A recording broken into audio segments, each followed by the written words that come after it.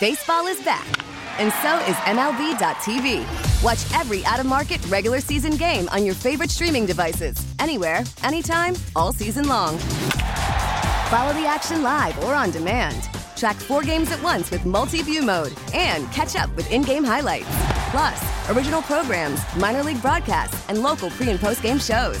Go to MLB.tv to start your free trial today. Blackout and other restrictions apply. Major League Baseball trademarks used with permission. From the WEEI studios, 93.7 WEEI-FM and HD1, Lawrence, Boston. We're always live on the free Odyssey app. If Bill doesn't get a gig, can you see him retiring, or do you think the fire still burns with Bill?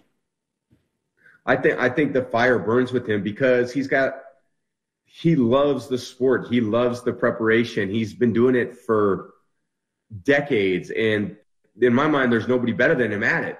So whoever gets him at some point is going to have, in my opinion, the greatest coach ever.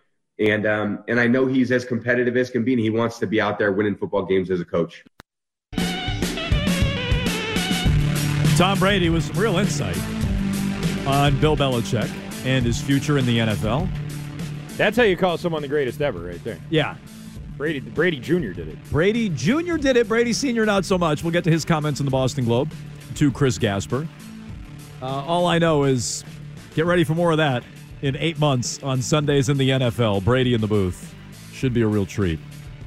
Tom Sr., though, had some interesting things to say about Belichick and his future in the league, his success over the last 20 years, and you can weigh in on all of it. 617-779-7937, our big question of the day, up at Jones and Mego. Is Bill Belichick's status as the greatest coach of all time in jeopardy? And let's just work our way through some of these comments with that question in the back of your mind. He says, I don't think it's fair what I've seen, saying that it's all Tom, Brady Sr. said. Well, so far, so good. Bill is the best coach in football, bar none. Now, this is what you were referencing, Arcand. You were referencing that Tom Sr. gets creative there and says he's the best coach in football, not what Tom Jr. said, the greatest coach of all time. Greatest coach ever, yeah. I'm sorry. Same thing. The last 3 or 4 years of his tenure in New England have been in the dumper. It's too bad. So he goes from complimenting Bill to pivoting very, very quickly. And what I would say, telling the truth. Gasper writes, if you were expecting Tom Brady's father to gloat about the Belichick or Belichick's unseating as Patriots coach, that's not how the Bradys roll. Quote, Bill's tough, said Brady Sr. He runs a military system. It's a different generation. So that's just complimenting his kid. Bill is a great, great, great coach, but his interpersonal skills are horrible. That's the bottom line. How many times has he said back in 15 or 16 that he wanted to win without Tommy? When he went without Tommy, he didn't know what he was losing. You're losing more than just a quarterback. Damn rights. Damn rights. Ego sometimes gets in the way of things. I think it did with Bill. Damn rights. Which, it's a weighty comment. Bill's ego got in the way. I think he's right, but that should carry some weight because I bet Tom Jr. feels the same way. Now he's in a situation where he's gotten crucified for the last few years by everybody, and a lot of luster has come off the rose. Not quite a perfect analogy, but let's work with it, Mego. What do you think of these Tom Sr. comments? So they start out like pretty praiseworthy, and then they go on to he can't help himself. He can't help himself but be like, you didn't want my boy, and now look what happened to you. You're in the dumper, damn rights. So I think he was trying to take the high road and say, Bill is still the greatest coach in football, or the best coach in football, his exact words. But I don't forgive him for what he did and wanting to move on from Tom. You know who does? Kraft. Tom Sr. says about Robert, he said he made a mistake. And he told us that back in September when the Bradys were all, and this is in the Wickersham story, they were all there in the owner's box for the opener against the Eagles. They did not interact with Bill Belichick that day. We don't all make the right decisions. He's made a hell of a lot of good ones over the years, Tom Sr. said about Kraft. But I know that it galls him that Tommy went elsewhere and won. Not that he won, but that he won after Bill said he was done. Where have we heard that before, Arcand? That sounds familiar. Wickersham. Oh, right, the Wickersham story, right. Brady Sr. seemed genuinely surprised that Belichick hadn't landed another job, writes Gasper. Quote, Bill loves coaching. But again, I don't know that if teams look at Bill, he's 71 now, which, again, we say that a lot. I actually call him 72. I round up because he'll be 72 for next football season. But, like, we say that a lot on the radio and, like, in media. I'm surprised. Maybe I shouldn't be. How old is Brady Sr.? Brady Sr., good question. I don't know. I'm going to look it up right now. I don't know that they're going to bend over backwards for him. 79. 79. Oh, wow. 79. Hey, he's just 70. He's a spring chicken. To provide the full array of control that he wants to have. That's the bottom line. He could probably turn up somewhere, and find 16 games to win in years 2 or 3.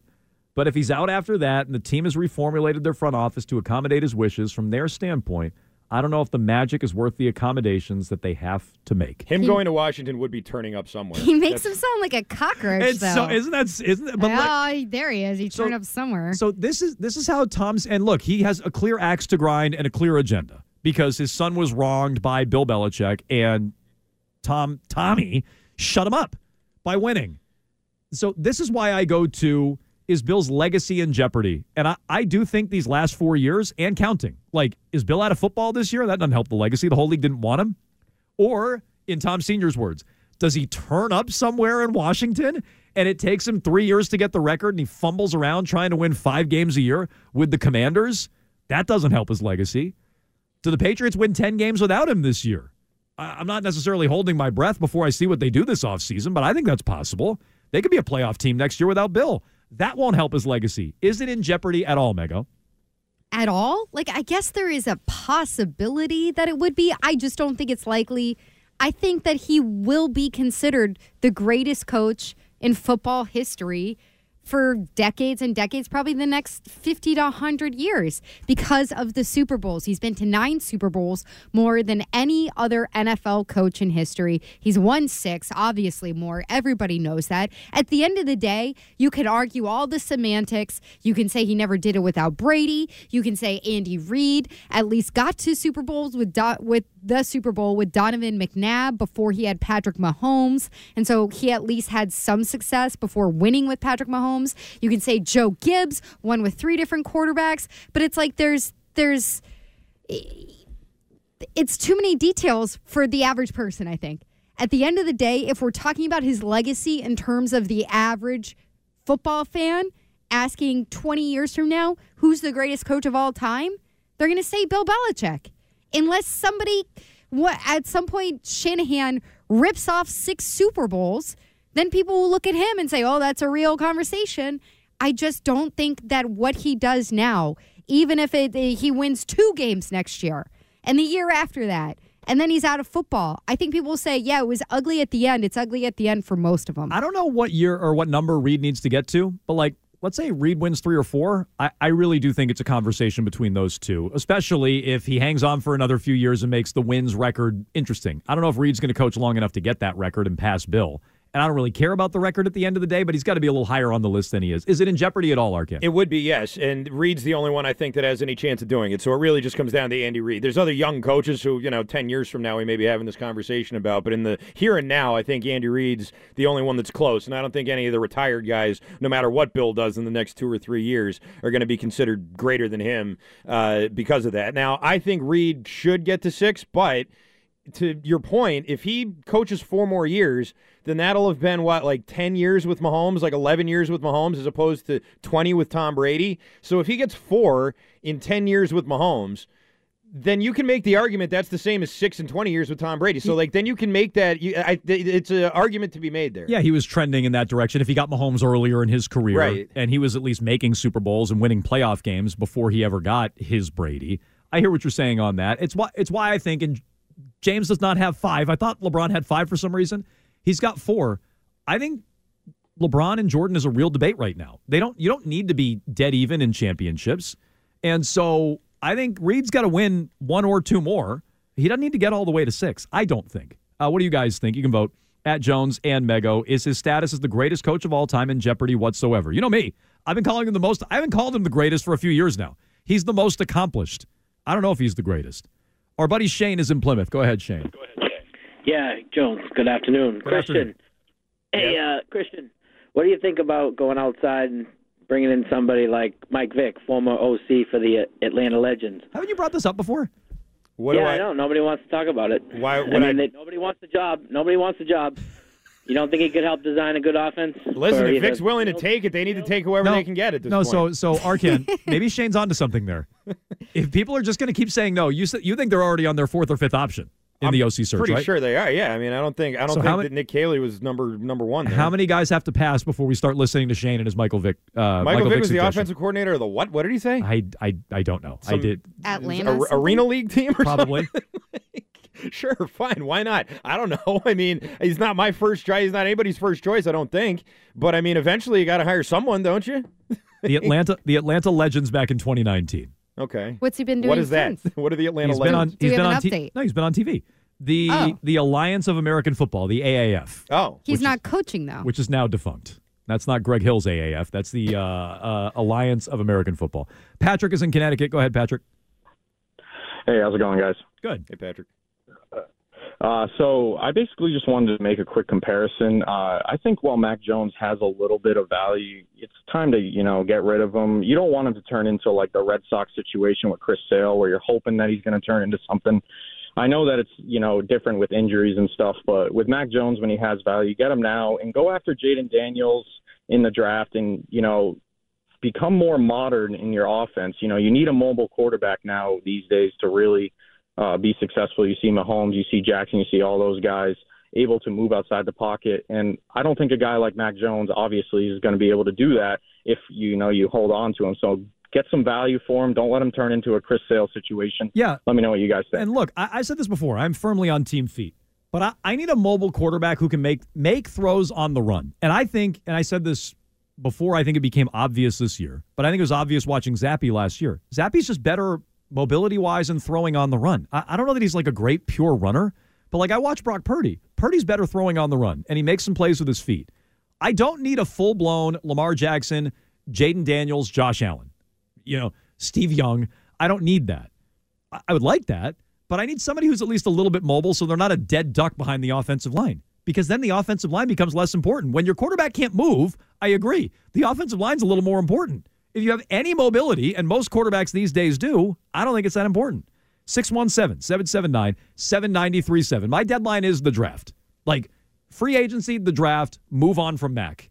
And don't bring this thing into training camp, because I think you're just inviting something you don't want, a la the Chris Sale situation. By this thing, you mean Mac Jones. Yeah, just a situation that you don't want. I mean, talking yourself into Mac Jones or, a poisoned quarterback room like last year. I don't want that. I mean that thing. We'll get to all your feedback here coming up. And Bill Belichick. The rumors keep coming up that he could coach this coming year in 2024. Where could it be? Let's get to that right after Trending with Arcand. Baseball is back, and so is MLB.tv. Watch every out-of-market regular season game on your favorite streaming devices. Anywhere, anytime, all season long. Follow the action live or on demand. Track 4 games at once with multi-view mode and catch up with in-game highlights.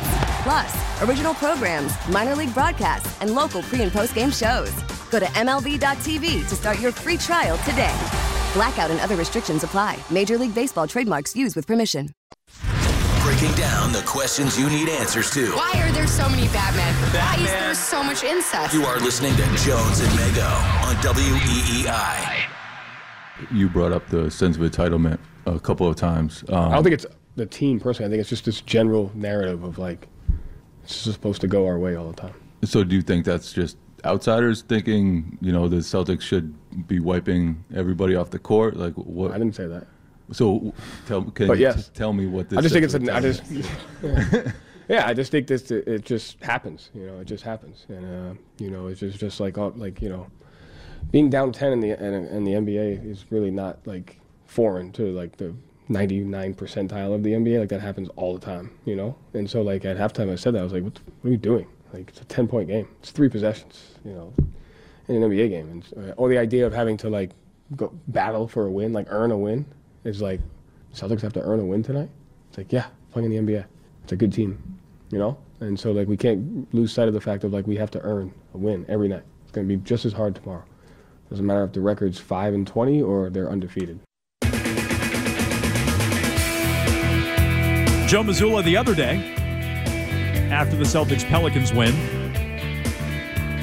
I will talk to Brian Scalabrine NBC Sports Boston, when he joins us about 10 minutes from now for his weekly chat here on Jones and Mego with Arcand on WEEI. One text quickly before we get back into Bill and potential destinations for him this year. This year, not 2025. 37937. Jones can't have it both ways, calling Bill the most accomplished coach instead of the greatest because of Brady, and then call Reed the best coach of all time and ignore the fact he had Mahomes. I don't get why this is a hard concept for Patriots fans. Reed made a Super Bowl without Mahomes. He didn't win it, and so if you want to tell me Andy Reid needs Mahomes to win a Super Bowl, fine. He might. He obviously has to this point. I think that's fair. But to pretend what Andy Reid did before getting Mahomes is the same as Bill without Brady is just ignorant, obtuse. Like you're willfully disregarding. Yeah, you're just being disingenuous. Like Andy Reid made 4 straight NFC title games. He won the 4th one, got to a Super Bowl. And look, that's not a championship. Bill's won 1 playoff game, and it was 3 decades ago without Brady. Bill has not won a division without Tom Brady. And so Andy Reid got to a Super Bowl. He was winning conference championships, or getting to conference championship games, rather.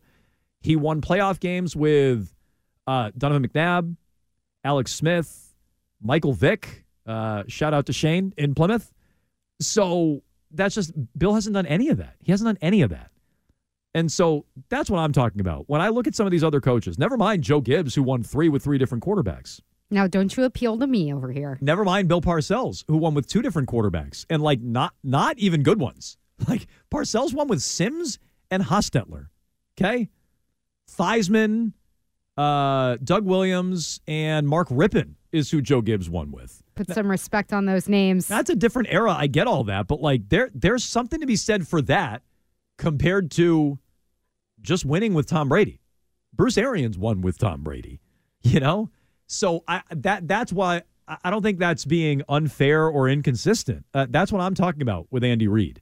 And I really don't care if Reid gets the wins record, but I think all that stuff would help, just like I think that's why Bill cares about it so deeply, Arcand. If you get the record, it's one more box to check so that people in 20 years, like Mego said, just go, oh, well, he's won the most rings and he won the most games. Obviously, he's the greatest of all time. Yeah, and that's an easy, tidy way to do it, and that's the way most people do it. And listen, it's not necessarily even wrong. You can parse down anything and really make an argument for whatever you want if you really want to go there, but the most championships and the most wins is the greatest coach of all time by just about every measure. That's the way it is, whether you had a great quarterback or you didn't. And, Bill Parcells had arguably the best player of all time in Lawrence Taylor on his team all those years, too. We do the same thing with Belichick Bill. For being the defensive coordinator, don't we? Yeah. He was such a great defensive coordinator. He had Lawrence Taylor. You think Lawrence Taylor greater than Tom Brady?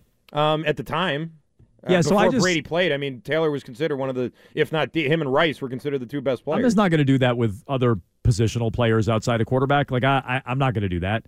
But if you in the want, 80s, it was a different. It was a different era. If you want to, you can. I'm not going to do that.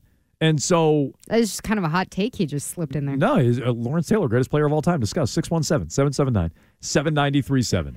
We're getting a call from Hingham. Sorry, that's Nantucket. I just don't get how the further away we get from it, the more our phone lines are open. These last 4 years, you look at it and go, wow, what has he been? To the point where now the whole league doesn't want him.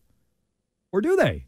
That Washington job remains open. Do we have any reporting today about who's going to Washington? Only that they did indeed interview Aaron Glenn. Okay. So they were en route to interview Aaron Glenn, the defensive coordinator. No, they were on their way to interview him and Ben Johnson. Ben Johnson. Right. Ben Johnson pulled his name out, and they're like, well, the Jet's already on its way. Right. And so they were on their way, as I was going to say, to interview both in Detroit, and Ben Johnson bagged out. Reports are that he wanted $15 million a year. Look, I have no idea if that's what's going on or not. Something tells me that's not what's up. And I wonder if Bill's trying to worm his way in behind the scenes, and Ben Johnson and other candidates got a sniff. But no reporting yet on Washington. Okay, keep an eye on Washington. I will. If Andy Reid's not hanging around and continuing to coach, he wins and decides to hang him up. Keep an eye on Kansas City. We've been talking about that for weeks here on this show. Meanwhile, the Eagles continue to come up. Greg Bedard brought that up. Florio's been linking them to the Eagles for weeks and weeks now. We talked about it when we thought Nick Sirianni might lose his job going back to the end of the regular season. And then you also have the Dallas Cowboys. And Jerry Jones is breathing life back into this one, not necessarily for this year, although I think 2024 is in play still for Bill, especially if he goes hat in hand to teams like Washington and says, you know what, I'm embarrassed. I got pants by the Falcons. I'll relinquish some power or I'll leave some money on the table. I think there's a chance he could worm his way in this year. But Jerry Jones also was asked generally about Belichick, not his fit in Dallas, by Yahoo Sports. And he said, quote, I know him personally and I like him. There's no doubt in my mind we could work together. None. So this is Jerry Jones, who just brought back Mike McCarthy and is trying to, I think, walk back his comments about Mike McCarthy late in the year, where he basically said, we're going to see how it goes in the postseason before we bring Mike McCarthy back. Now they brought him back, and Jerry Jones is like, well, yeah, I wanted him the whole time. What are you talking about? And then he goes out and says, I like Bill. There's no doubt in my mind we could work together. What do we make of all of it, Mego? He's got quite the wandering eye. I think he still wants Bill. I don't know how he got talked into running it back with Mike McCarthy. I bet he doesn't think that he would come off as the biggest boob in the entire country the way he did when they announced that they were keeping Mike McCarthy. And even the most diehard Dallas fans are like, ugh! Like, how can you do this to us with this again? Even though he has 12 wins a season. So I think he still wants Bill. Jerry Jones. I think that's a message to Bill of, I have no doubt that we could work together. We could do great things if you could bend a little bit on that personnel stuff. Yeah. Don't you want to come here and coach Micah Parsons? Don't you want to take over this defense? Don't you want to show everybody that you still have it? Remember how you talked about our franchise during the season? You would love it in Dallas. We got big boobs, big hair. We got everything for you, Bill. Ring cameras everywhere. So, Oh, boy.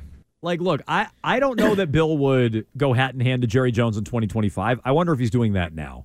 But what did you make of those comments, Arcand, about working together, Jerry Jones and Bill? I was surprised to hear them. I was surprised to hear him speak openly about it like that, just based on, actions and words and what spoke louder. I mean, going back to McCarthy, you remember, I was all over the Bill to Dallas thing. I just thought it made so much sense. A lot of people did. It wasn't just me, but everybody was sort of all thinking the same thing. Like, this is a good opportunity for him. It's not a rebuild. It's a team that needs, a better coach than the one that they have, a guy who chokes all the time. He wouldn't have to be in charge of all the personnel. And the caveat was, you're going to have to put some stuff to the side here, Bill. You're not going to be in charge of every single little thing. You're just going to coach the team, and really, you're going to be working on that defense and making sure they're situationally set.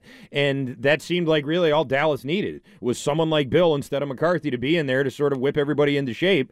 And now we find out, no, Bill was insisting that he needs to have control of everything. And there was only one organization that had any interest in that, and it was the Falcons, and they quickly changed their mind, and that was that. So, I mean, yeah, it may be that Jones wants to keep the lines of communication open there, because I think this is it for McCarthy. I mean, unless they win the Super Bowl next year, McCarthy's definitely out of there. So he wants to have an option open, and Bill's not a bad option. But I don't think that this is in any way some guarantee that he's going to let Bill come in and run it how he wants to. How about this, Arcand? Because you're the one who very much thinks that Bill should go out there and be a defensive coordinator and get back to like his origin story. Well, I think he would have gotten hired if that's producer Ryan Garvin just dropped this in. Jerry Jones is probably going to lose his defensive coordinator if Dan Quinn goes over and joins as head coach. You think of Bill Washington. will be the DC in Dallas? No, he's not going to. He's not going to do that this year. Look, I find it interesting. I think what Jerry Jones was doing, I think was sitting here and going, well, I could work with him because I don't need full control person. Like, I think he was trying to frame it that way, even though separately in the interview he's like, this is how it works in Dallas. I think that's what he was trying to accomplish. But it still sounds weird when he's like, yeah, there's no doubt in my mind we could work together. None?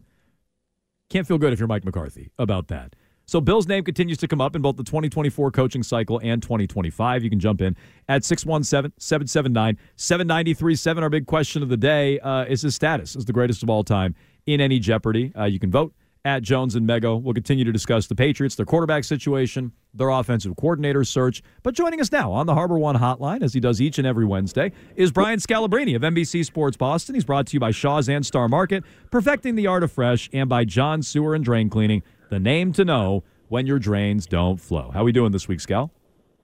I'm doing very well. How you guys?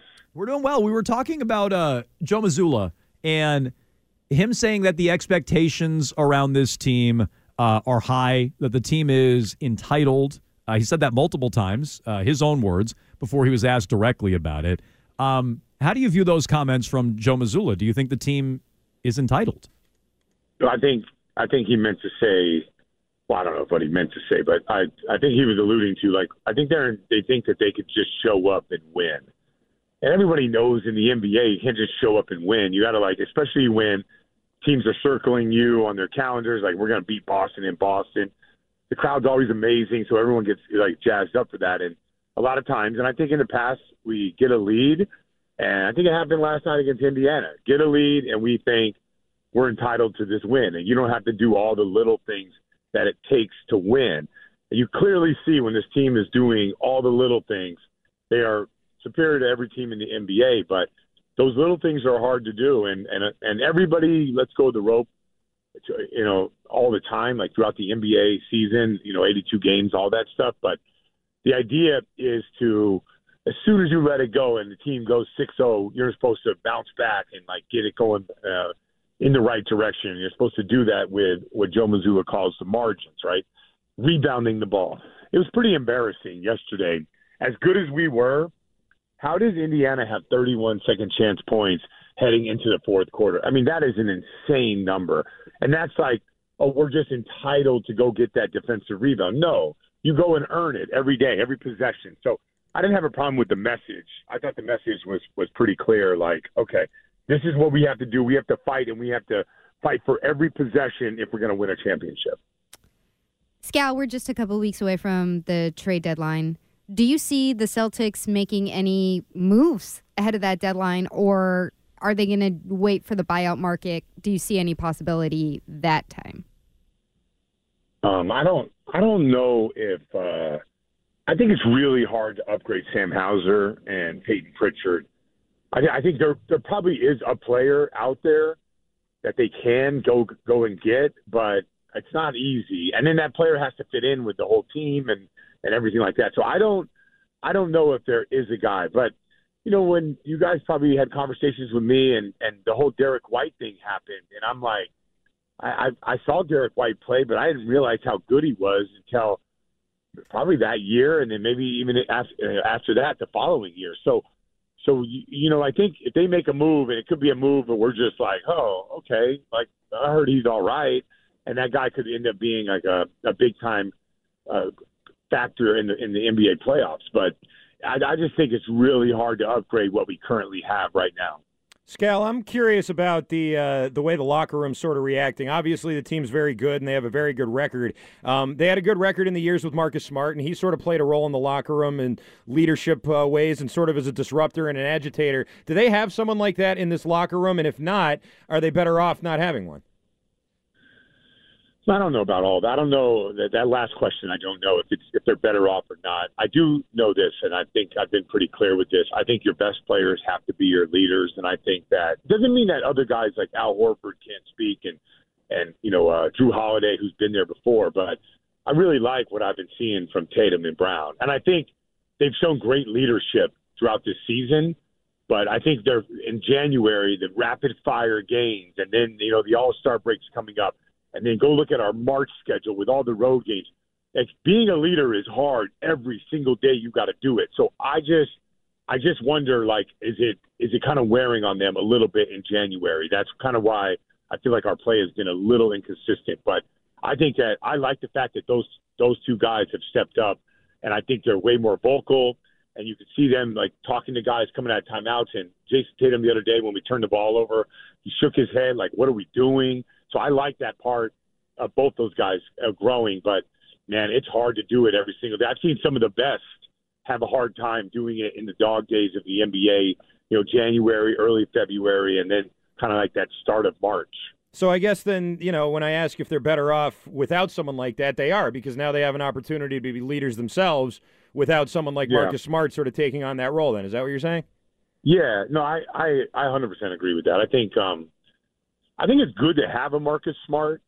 I just don't think that it's good for him to be the entire voice of leadership, right? I just always believe. I mean, it's only because of my perspective, right? Jason Kidd was the leader when I was in the Nets. It was the best way to do it. Like when he spoke, everyone listened. Kevin Garnett and even like Paul Pierce, but Kevin Garnett was not as outspoken, but he was the driving force behind all that. I think that was the way it had to be, and that's just my experience of being on really good teams. So I think that the best players have to be the guys who are putting it out there every single day. I want to ask you about the etiquette of other teams shooting at your basket in the middle of the game. Because I heard Missoula after the game last night. He was ready to run around and swat shots. He wanted his assistant coaches doing it, players doing it. What was the etiquette for you guys in 07, 08, those Garnett teams? What was the etiquette about teams shooting on your basket? Give me an example. I didn't hear Joe Missoula go off. So Buddy Hield was shooting continuously at the Celtics basket last night during timeouts, television timeouts, and things like that. And I guess he does not want that happening. He's instructed players, assistant coaches, whomever, to swat the shot. Finally, Joe Missoula is showing his personality because Joe's a little bit of a savage like that. He's all about that psychological warfare. So I'm all for it. If Joe thinks that there's an advantage for Buddy Hield doing that, then I'm all for it. I think Joe was actually pissed off yesterday about our defensive rebounding, but you can bring up whatever you want to bring up after a game, and if that's what made him mad, then and that can rally your troops, then by all means you should do it. So you brought up Derek White earlier, and what a surprise addition he was. Just, I think for most people, even people who follow the league closely, who he's become. If you're looking at this team, what rank do you put him in terms of most critical player going into the playoffs? He's right around that, fourth, fifth, sixth. It could be any of those three. I just think, Tatum is probably 1, Brown is 2, and then Porzingis is right behind him, maybe even more because of what he provides for our team. We have a bunch of wings, but we just don't have a shot blocking big that has that's a sniper from behind the 3. So he's all. But right after that, all those guys are important. Holiday's defensive versatility is unmatched by anybody in the NBA. No one can do what he does. Al Horford's the glue guy, and then he's a winner. He's always been a winner. Everywhere he goes, he wins, right? So, and Derek White is a guy who makes clutch shots. So each guy has their own importance. I can tell you this: there'll probably be more offensive moments where Derek White wins us playoff games than at the end. At the end, when it's all said and done, if we win, 16 games to win an NBA championship, right? And we play 22 games.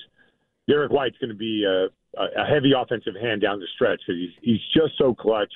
Most of the time, the best defenders aren't guarding him, so most of the time he has a matchup that he could take advantage of. So I could see that. But the game is, to me, I don't know everything, but the game to me is so much more than just the guy who scores the shot at the end of I think it's spacing and rebounding and defending the rim and versatility and, instincts. There's a lot of stuff that goes into it, but there's no doubt that it's going to be easy to watch Derek White and think, where will we be offensively without him in the fourth quarter? Jones, why were you making a face when Scal was just talking about Drew Holiday's defensive versatility? I'm so Marcus Smart doesn't have that versatility. That was all. I was just curious. It's unmatched. Smart couldn't match him. I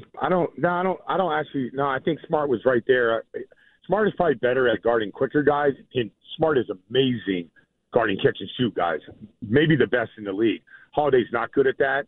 Holiday's not good at the slippery guys like SGA. Holiday's amazing at the massive guys like Kawhi Leonard, which Smart has struggled against guys like that or against the Embiid types and stuff like that. So each one has their own ways of versatility. Marcus is for what that team needed. He was pretty versatile. There's not a guy besides the Kawhi Leonards of the world or the LeBron James of the world that he couldn't guard. But Drew Holiday does a better job with those guys. So that's when I think versatility, I think guarding up more than anything. So he could do a good job of guarding up, guarding an Embiid, guarding Zion, which didn't seem like anybody can guard Zion the other night. But I think guarding up is going to be a big thing in the NBA playoffs. I'm curious because I was looking at the upcoming schedule for the Celtics. They're in the midst of a 7-game homestand. I think it's over 14 days, something like that. So they'll be home for the Super Bowl. What's that like being if you guys are all on the road for the Super Bowl? That must have come up at some point during your career. How does that go in the NBA? Are you guys watching separately? Or are you watching together? How does that go? On the road Super Bowl, big banquet room, lots of cards, lots of dice, lots of betting on on the next play, first down, that he does, that he doesn't. A lot of that on the road. They are on the road. Don't they have Miami on the road? I thought they were home for Lakers, Memphis, Atlanta. Oh, no, maybe I'm right. I'm sorry. I'm off. I think they are in Miami, February 11th. You're right. In Miami. I think they'll be on the plane. So I was wondering how that was going, too. I'm not going to be on that trip. It's a national game. So I don't know. Do they pipe it through on the flight, or are guys just like, whatever? I have no idea how that goes, because I'm assuming if the game starts at 2, ends at, and they're on the plane at 6, isn't that kickoff like right around? Yeah, right about there. Yeah. Yeah. So I've actually, to be honest with you, I've never been in the air for the Super Bowl, so I don't know if they're going to go back to the hotel, watch it, and then fly to New York. I have no idea their schedule. But you and Drew going to watch it together? I'm not on that game. I'm not on that game. Bummer. It's a national game. Maybe an extra night in Miami. You think it sounds like it could be an extra night in Miami. It sounds like you think that mine and Drew's relationship is cute. It does sound like that, Mego. No, I just want to know, like, did you have plans on South Beach? You know, you guys were going to go out. You said he likes to go out to dinner with you. Yeah, I like to think about these things. No, okay, so the difference is... I like to think that you're corrupting his lifestyle. Oh, it's the other way around. It's the other way around. My wife hates Drew. That's it. All right. Well, let me tell you. The difference is when we go to dinner, I always schedule an early dinner, and then I go to bed, and that's like Drew's warm-up. He's just getting started, so that's a big difference between him and I. You can't handle the truth. Okay, well, get ready. You cannot. Too bad. Watch out, South Beach. I know you're missing this South Beach trip, but maybe the next one. All right, he is Brian Scalabrine. He joins us every Wednesday here on Jones and Mego. Scal, we appreciate it. Thanks so much. Sounds good. All right, Brian Scalabrine, as all our guests, joins us on the Harbor One hotline. He's right. I was looking at this Sunday, not next Sunday. So they're in Miami. Extra night on South Beach. Coach, it's the Super Bowl. Can we stay one more night in Miami? Come on. Like, I imagine that's how that would go down. I don't know how many guys are going to be watching the Super Bowl with an extra night on South Beach. But Joe's going to be like, the American Super Bowl? I guess we could watch that. Yes. You mean the American football Super Bowl. Sure. 617-779-7937. I was actually up early that morning watching Premier League. We'll get to Triple Play next. It's going to be a triple play. It's time for the Triple Play. Yes! Triple play. The top 3 burning questions of the day. And there's 3. With Jones and Mego. Triples is best. Triples is best. You know I love my cars, and there's no place like home, but the 99 restaurant comes close with the return of their home-style chicken pot pie. Tender all-white meat chicken covered with that flaky, buttery crust, served piping hot. You gotta love the 9s. Arcand. Sounds like he's breathing a little heavy, doesn't it? Arcand. No, it does not. Yes, you did it again. Yeah, well, you know why? Because we jump right into it. That's why. We don't have like a, hey, Jones and Mego, blah, blah, blah, blah, blah. It's just bam, right into triple play. So I got to rush in here. So it's my fault. Right. Yeah. I agree. It's Ryan's only fault. break that you're You've worked in late. radio for 25 years. You can't figure out how long 5 minutes I'm sorry, is. did I miss the cue? Did I miss it? You almost missed it. I don't remember missing it. I didn't say you missed it. You're just huffing and puffing. I'm not huffing or puffing. I'm not doing any of those things. You're all wrong. Was the ball huffed or puffed? It was neither of those things. I did that very professionally, I think. Anyway, it's Wednesday. That makes it Wild Card Wednesday. Number 1. So let's cut the brakes. Here's number 1. Who are the best offensive and defensive coordinators of the Bill Belichick era, Mego? I don't know. I just said Josh McDaniels and Romeo Crennel.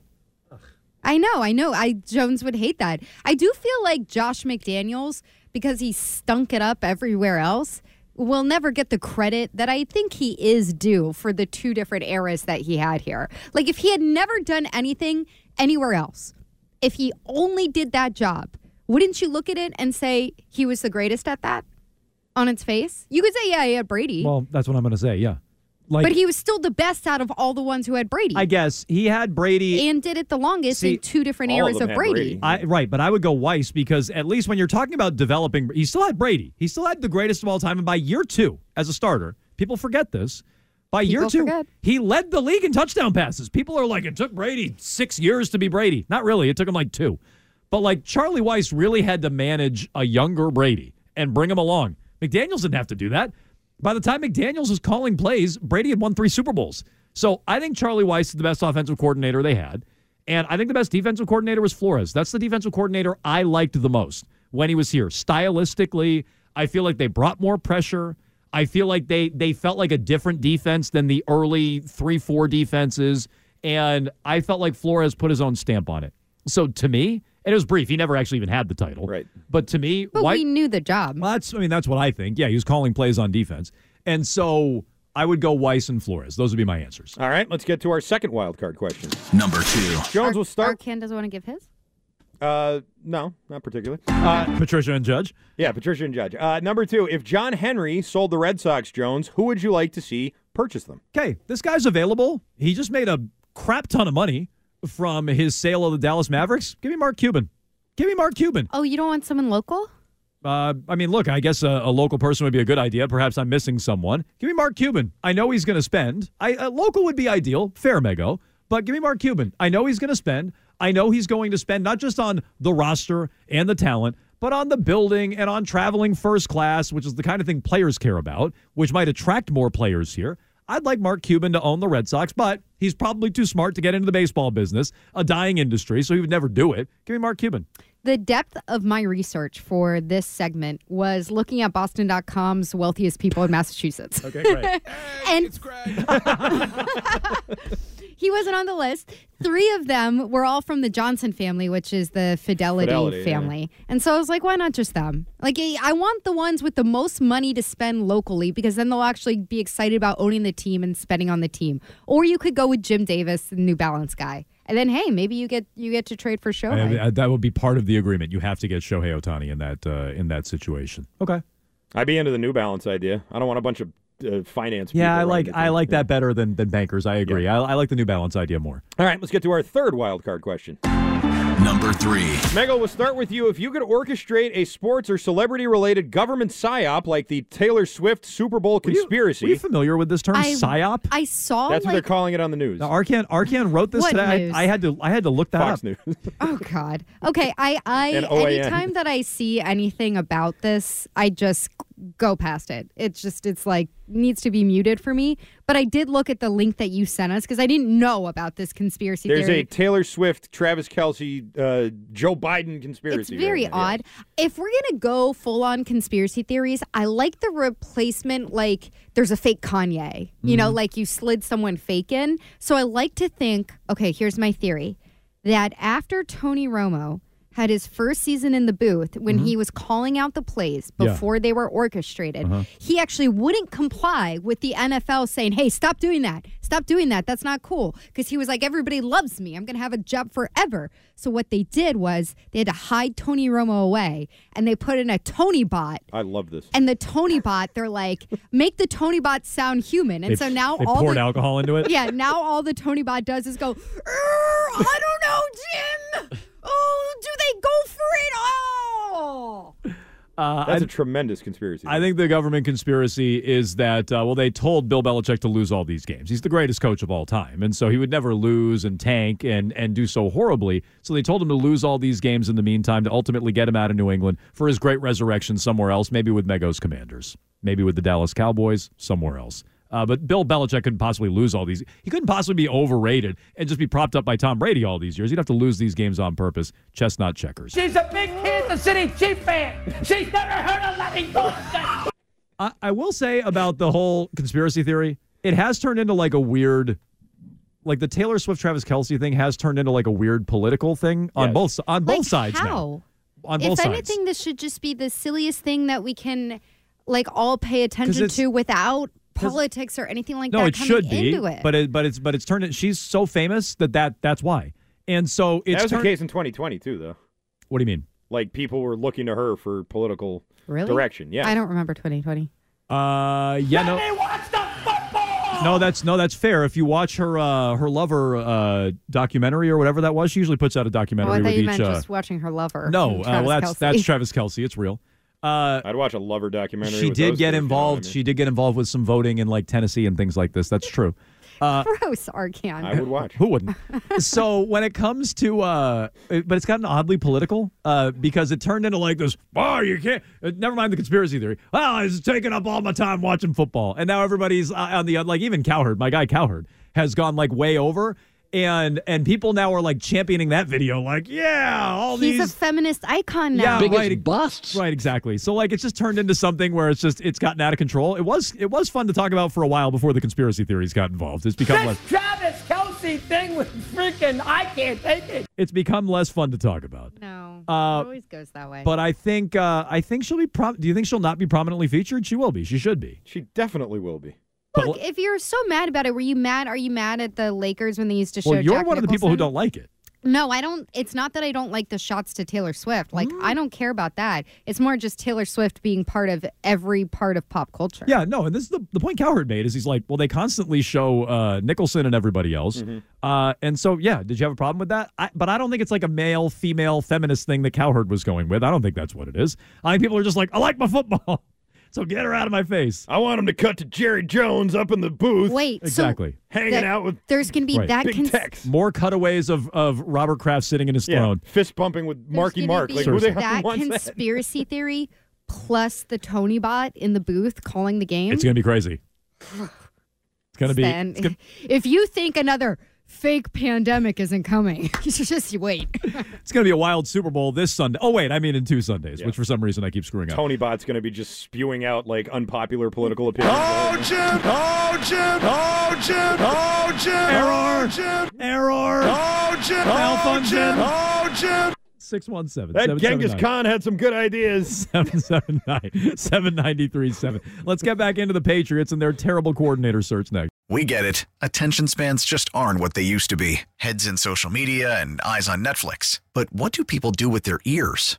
Well, for one, they're listening to audio. Americans spend 4.4 hours with audio every day. Oh, and you want the proof? Well, you just sat through this ad that's now approaching 30 seconds. What could you say to a potential customer in 30 seconds? Let Odyssey put together a media plan tailor-made for your unique marketing needs. Advertise with Odyssey. Visit ads.odyssey.com.